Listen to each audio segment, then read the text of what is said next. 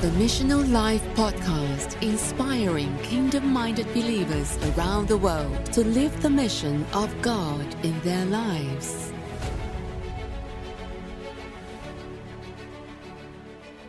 All right, welcome back to the Missional Life Podcast. We are at the NRB event today in Nashville, Tennessee, and we have an opportunity to sit down with Brit Mooney, the author of Say Yes, How God-Sized Dreams Take Flight. Brit, welcome to the show. Thanks, man. It's great to be here. It's been such a fun event. It's great to meet you guys. So many great people that I've never met before, so it's been fun. 100%. Yeah, it's a great event. We love coming here. Yeah. Brit, you've written this book about say yes, about saying yes to God. What prompted you? Where did the story come out of? So this is a narrative. The core of the book is a narrative of how God led the group I'm a part of, our church and our coffee company, to do business differently, to do church differently, to do missions differently. And it's a total God story. And over the years, we've served coffee at like the Catalyst Conference and the Orange Conference, because they're all centered right there in Atlanta where we are. Mm-hmm. So we would tell people some of these stories, and they go, "You should write a book." Yeah. You start telling these God stories of all this miraculous coincidences and miraculous ways that God brings resources and stuff like that. Like, you should write a book. And okay, well, but I'm the writer of the group. You're like, I'm among the pastors, I'm the writer. So they were like, well, it's on you to write it. So, but that's kind of the core of it. But what we try to do in the book is to try to encourage people to say, look, you're probably not called to be a church planter or start a coffee company or maybe even go on missions all the time or something. But you are called to do something. God has called every believer, every born-again believer has been called. He's got something prepared in advance, the Bible says, for you to do. Like when he thought about you, he thought about cool stuff he wanted you to do. Yeah. And so what we try to do at the end of each chapter is lead people through that exploration of how do you find that God dream? And it's a God-sized dream. It's not a dream I understood. Like, I didn't come up with this, right? Whatever dreams that God gives you, you have to discover what that is, because it's going to be bigger than you can imagine. It's going to scare you a little or a lot, because God doesn't give dreams we could do. He gives us dreams only he can do. And so that's why we've never even imagined that, me being David as a shepherd out in the fields, like, I'm going to be king one day, right? I mean, like, those sort of things, like, we just don't conceive of them. But then God says, hey, during the worst recession since the Great Depression in 2008, you should start a coffee company, right? I mean, but at the core of it is saying yes. And so that's really the core. It's a very simple message, but it's like, if you want to see God do these amazing things in your life, the only thing that we can tell you is we just said yes. When it looked dumb, when it looked crazy, when it looked risky, when it looked like, well, there's no way this is going to work. But when we knew it was God, and we heard his voice, and we prayed, and we really sought him out, and we did what he told us to do, we saw amazing things happen. And that's where we find those stories of adventure and mystery and all the stuff that we long for. We pay big money to go watch these movies on the screen, but that's the kind of story he wants us to live. But at the core of it is starting to say yes right here where you are, and having that as your discipline. So that's what the book's about. That's why I wrote it. Wow. I know you just said saying yes where you are. Yeah. And that doesn't always mean you're going to stay where you are. Right. It can. It can. But it can also take you to different places. I know that you and your family responded and you said yes to going overseas and following God there. Tell us more about that experience and how saying yes led you on an amazing adventure. Yeah, absolutely. So, but again, it's, how far back do Genesis 1:1, like, how far back do you want to go, right? I mean, but in my life, like, I learned you do what God's telling you to do. Like, that's the core of discipleship. The core of discipleship is hearing from God and doing what he says. Well, why do you call me Lord, Lord? You don't do what I say. Like, this is the core of it. And so, my first idea when I was in college was to be a psychologist, and God shifted my thinking and made me a teacher, made me a high school teacher.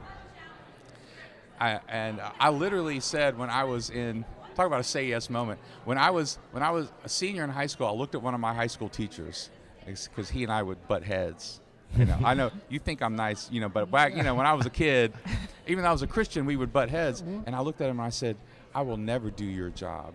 Uh-oh. Well, God, Yes. heard that. Never say never. Heard the never word. And here in the middle of college, God calls me to be a teacher, a high school teacher. And I'm like, great, thanks, God. I mean, talk about being humble.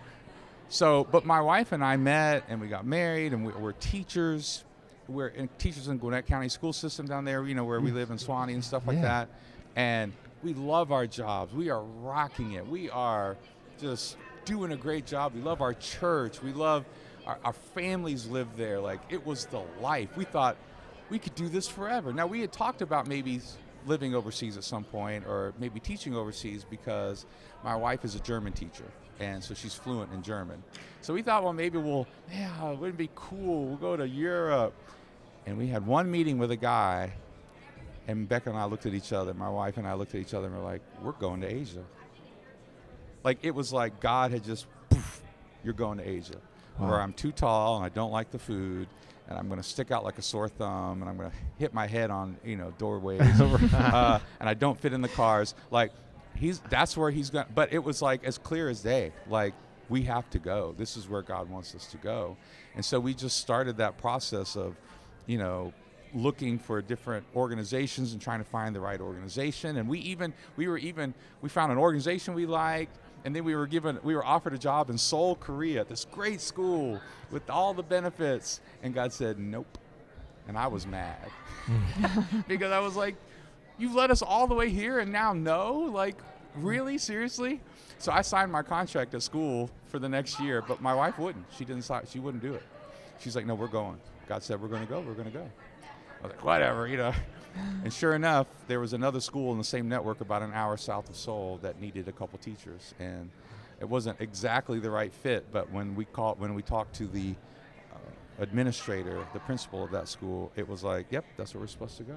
I mean, it was like, boom. It was just like that piece, I was taught you follow that.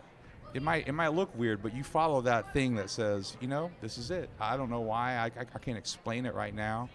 But we said yes. And so it was a lot of sacrifice, but it didn't feel like a sacrifice because when you're in that will of God, there is grief, right? Because we had to leave our families. We had to leave jobs we loved. We left friends. I mean, like, we had a community, a great community.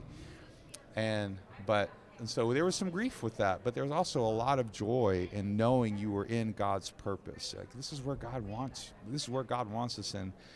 And not that we never look back, but it was that sort of thing where, like, what we learned over those 4 years completely changed us, and wouldn't trade it for anything, man. I mean, the wealth of whatever we had, whatever we gave up, we got back. What does the Bible say? 10, 30, 60, 100 times more in this life and in the life to come. Whatever you give up, God's not a masochist. He wants better for us. That's what he wants. But he wants better in the kingdom for us, right? It's not just a better job or more comfortable. He wants more in the kingdom for us. And so that was kind of our story of going to Korea, and we had another great community there, and it was just amazing. It was an amazing time. I love how you mentioned, following that piece where it may not always make sense, but that that's what God wants you to do, and you follow that piece, and then as you are obedient in that, you also have that joy. You mentioned that, having joy and living the purpose that he has for you. Those intangible things that are so real and so craved by people. We all crave those things. Yeah, right? I mean, the kingdom of God is not in food and drink, right? It's righteousness, peace, and joy in the Holy Spirit. And so you got to follow that. I mean, that's how you know you're in the kingdom, is when you're experiencing that joy and that peace. And that doesn't mean you have an easy life. That's not what I'm talking about. This is a peace that passes understanding, right? This is a peace that goes beyond, I shouldn't have peace, but I do, right? Yeah, I shouldn't have peace, but I know, but it's all connected. It's all in relationship. It's all within intimacy. It's all within that intimacy with God where I'm walking with him. The Bible very rarely says we do anything for God, but we do. But he does things through us, and we do things with him. It's all about relationship, and just that's what we did. And then, I don't, if this is a pattern, it's a pattern, right? But we got to the point in Korea where we were like, we could do this the rest of our lives. We were comfortable here now. We're rocking it. And God's like, okay, now you're going to go back to your home country and live like a missionary there. Wow. Because everyone thought we were really cool living like a missionary in Korea. But when you move back, your parents and your friends are like, okay, well, now you're going to get to do the 401k and buy the big house, and you're going to have the nice cars, and like you're going to be an American now, right? No. We're going to be a missionary. We're going to live like a missionary here. It was hard that's harder for people to understand, you know, because we weren't called to be a great American. We're called to be citizens of the kingdom and expressing that. It doesn't mean we don't have cars or a house. It just means we weren't chasing the same stuff that other people seem to be chasing. We were chasing something different, you know?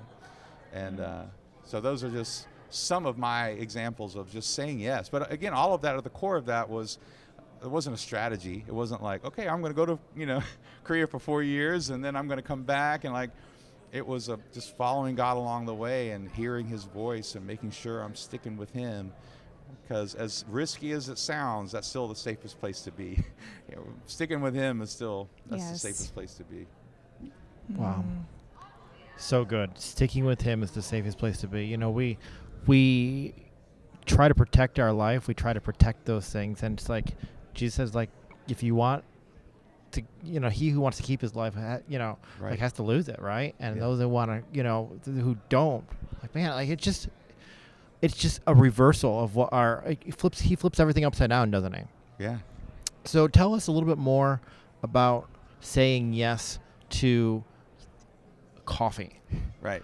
You know, everybody loves coffee. And they think they do, at least. Well, most people love coffee. Yeah, there's a lot of people, yes. And, you know, what better thing than mixing coffee and ministry and all that. And you're making a difference in other parts of the country or other parts of the world. Yes. By the way you do ministry, by the way you do business. And you said yes to God. Tell us how God began to present you with that opportunity. Yeah, well, we didn't... You rarely see some things as an opportunity when they come, right? I mean, like, you know, it was an opportunity. But, you know, for us, you know, we started a church network called the Phoenix Community of Atlanta. And actually, we only had one church at the time. We have 4 churches now in the Atlanta area. But it was all to reach out to the broken and hurting. We wanted to start reaching out to the people intentionally and focusing on the people that Jesus intentionally reached out to. Jesus didn't try to start a church with the rich people. Like, he would go out to where the broken and the hurting and the lame and the sick, like, that's where he went. And, you know, there were times he would invite himself over to the Pharisees' house and go eat with them. But I think but there was always that tension with the rich and the religious, right? But he would go out. So that's what we tried to do. And that sounds great until, you know, there's a recession and the outside support that we depended upon kind of went away. And it was one of those things where, and at the same time, because of you know, the biggest recession since the Great Depression in 2008, now there's more broken and hurting people that we're connected to. And there's more people that need help and more people that need ministry. And it's like, what are we going to do, God? Are we going to just give up? Are we have to feed our families, right? I mean, we can't, what are we going to do, you know? And God said, start a company, start a business that would help you pay for the administrative costs of the church. And so it was just an act of desperation. Okay.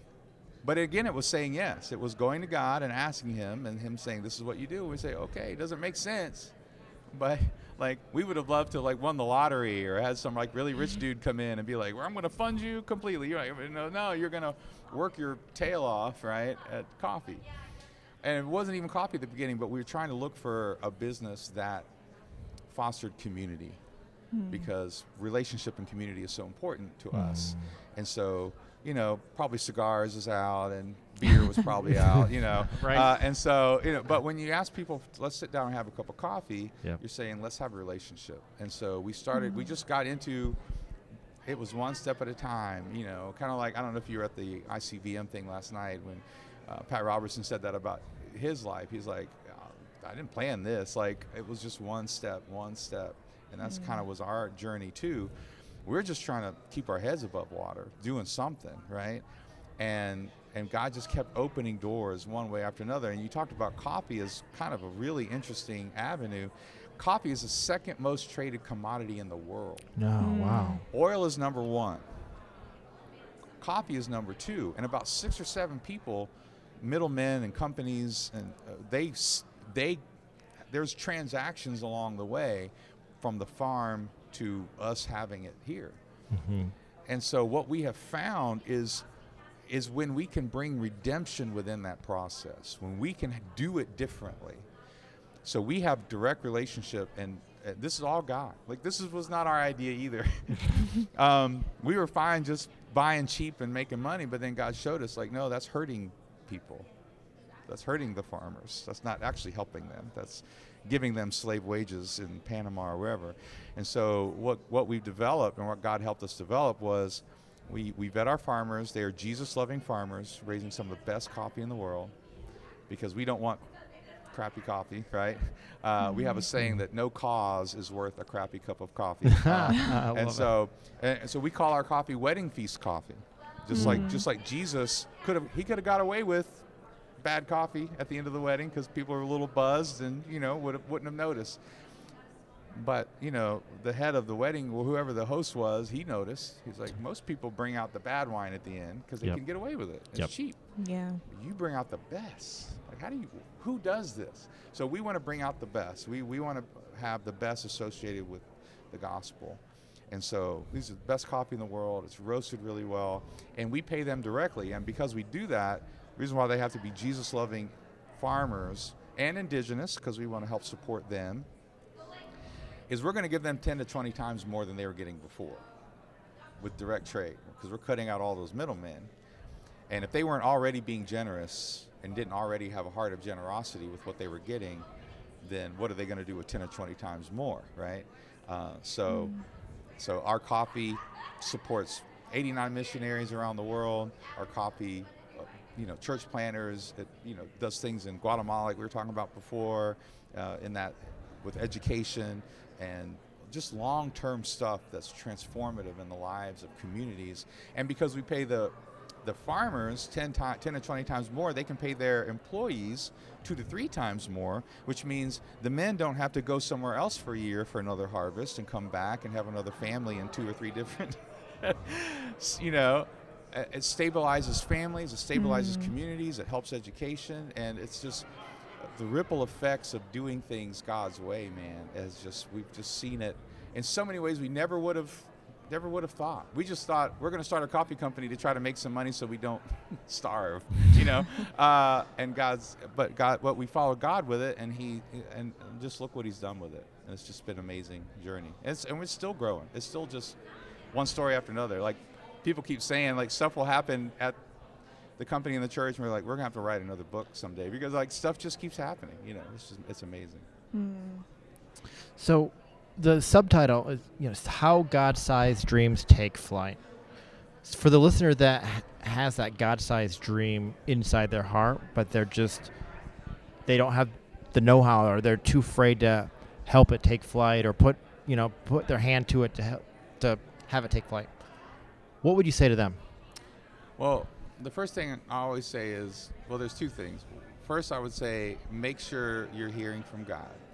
That's always the core of it to me. Like, if it's hard to say yes to God if you don't hear His voice, right? It's hard to, if you're not, and that takes a discipline of prayer, or, read the stuff we know, right? Read your Bible, you pray, whatever. And then the second thing I say is, be faithful where you are. Because I think a lot of times people, like, when they have a dream, like, when God gives them a dream of something, it seems so far away, or so impossible, or all of that stuff.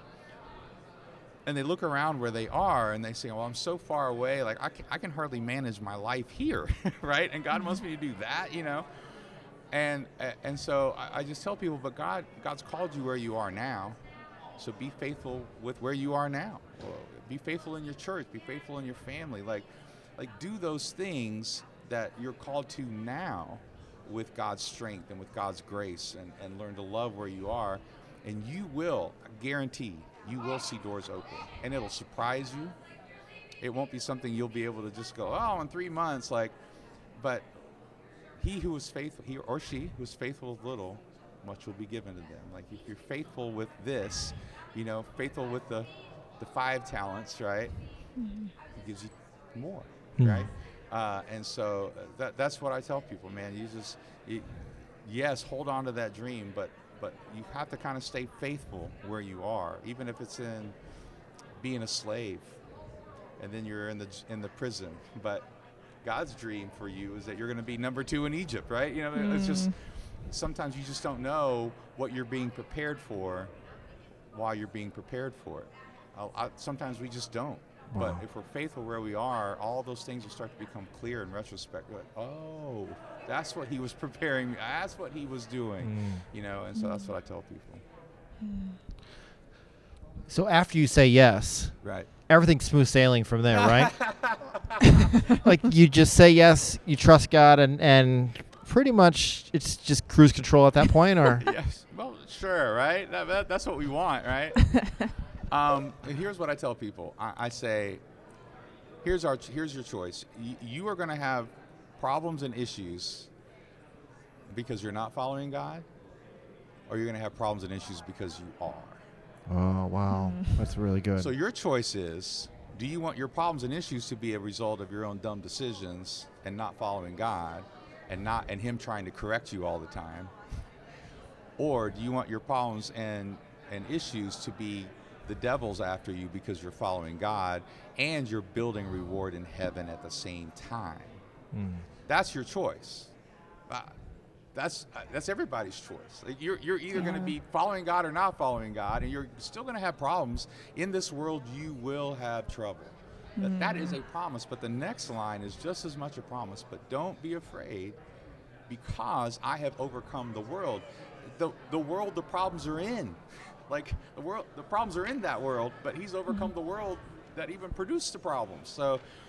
So he and God puts us in battles, and it's just like with the Israelites, right? They get up to the Jordan River, and he says, that land's yours. Now go fight for it. Like, the promise is there, but again, it's about character. God's after character in those moments. God's after relationship and intimacy.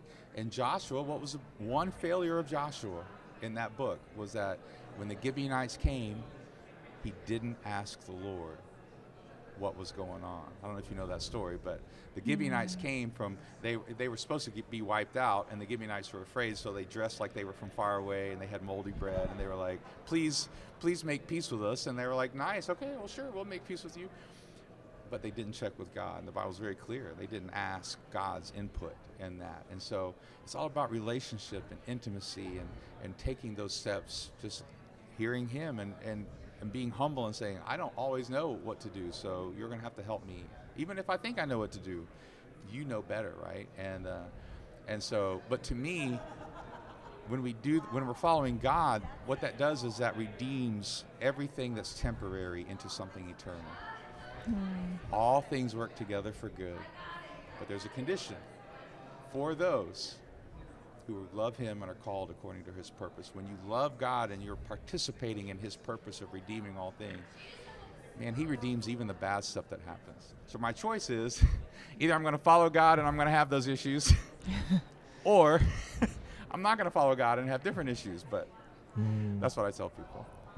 Yeah, and that eternal reward, is such a good reminder for all of us, all the listeners, that, we are storing up eternal treasures. And essentially that's, with doing the coffee ministry business, that is the ultimate goal, is knowing Jesus. Yeah. And we have no idea what's in store for us. I mean, He promises these things, but they're so amazing, we can't even fathom them right now. Right. Yeah, we don't.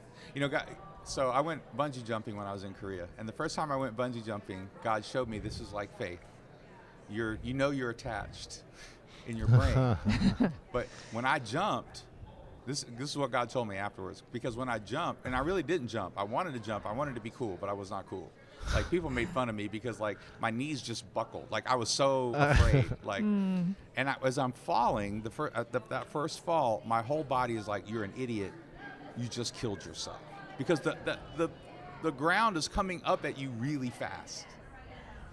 But then when the bungee cord catches, and now you're on the ride. Now it's fun. Now it's like, oh, this is awesome, right? And the second time I did it right, I jumped and I was like Superman and I was cool. Third time I stood up there and I felt the fear and I didn't want to jump. And like literally my friends were like, are you okay? Is everything okay? Because I had done it twice before. Now I thought I don't have anything to prove. Why do I have to do it a third time? Why do I have to face this fear again? And what God showed me is that this is the rest of your life.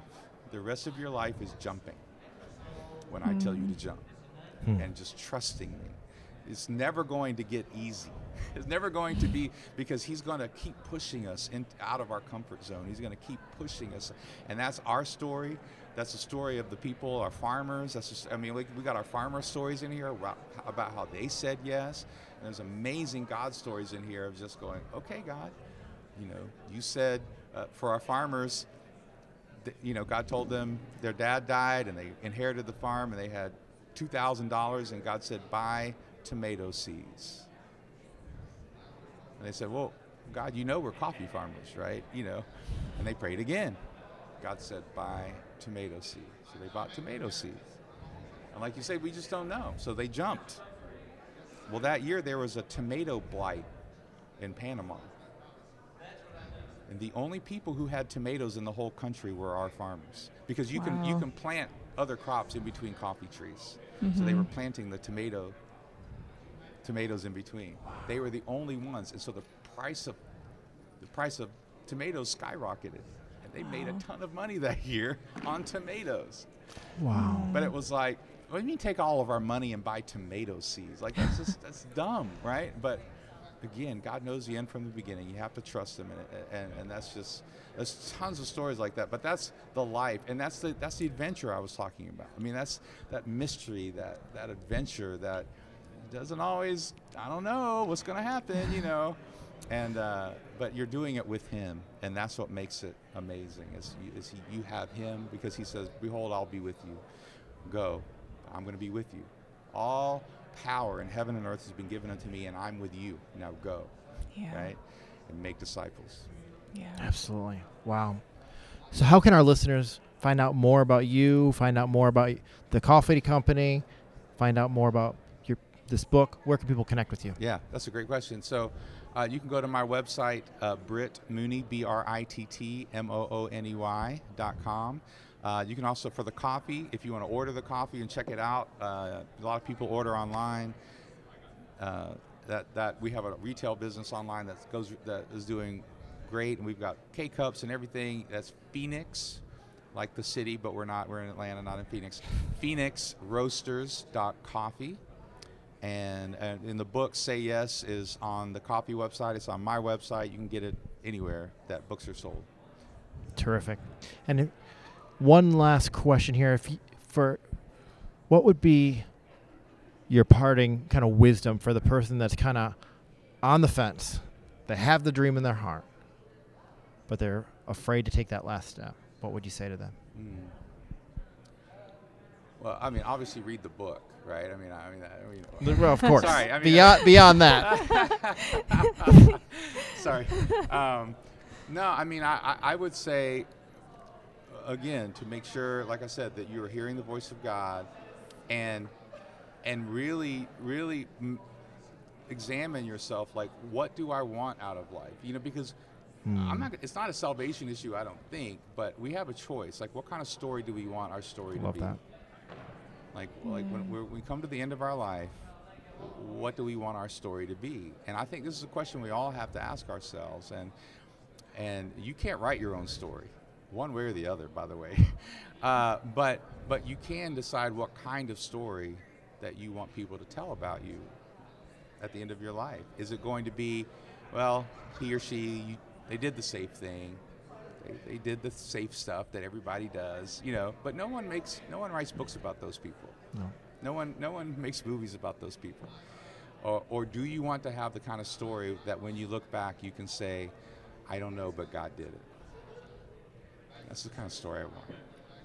And so that's why I've made the decisions that I've made, is because I want to be able, at the end of my life, God gave me a song the other day as I was walking. It said, I want you to write the story that gives you glory.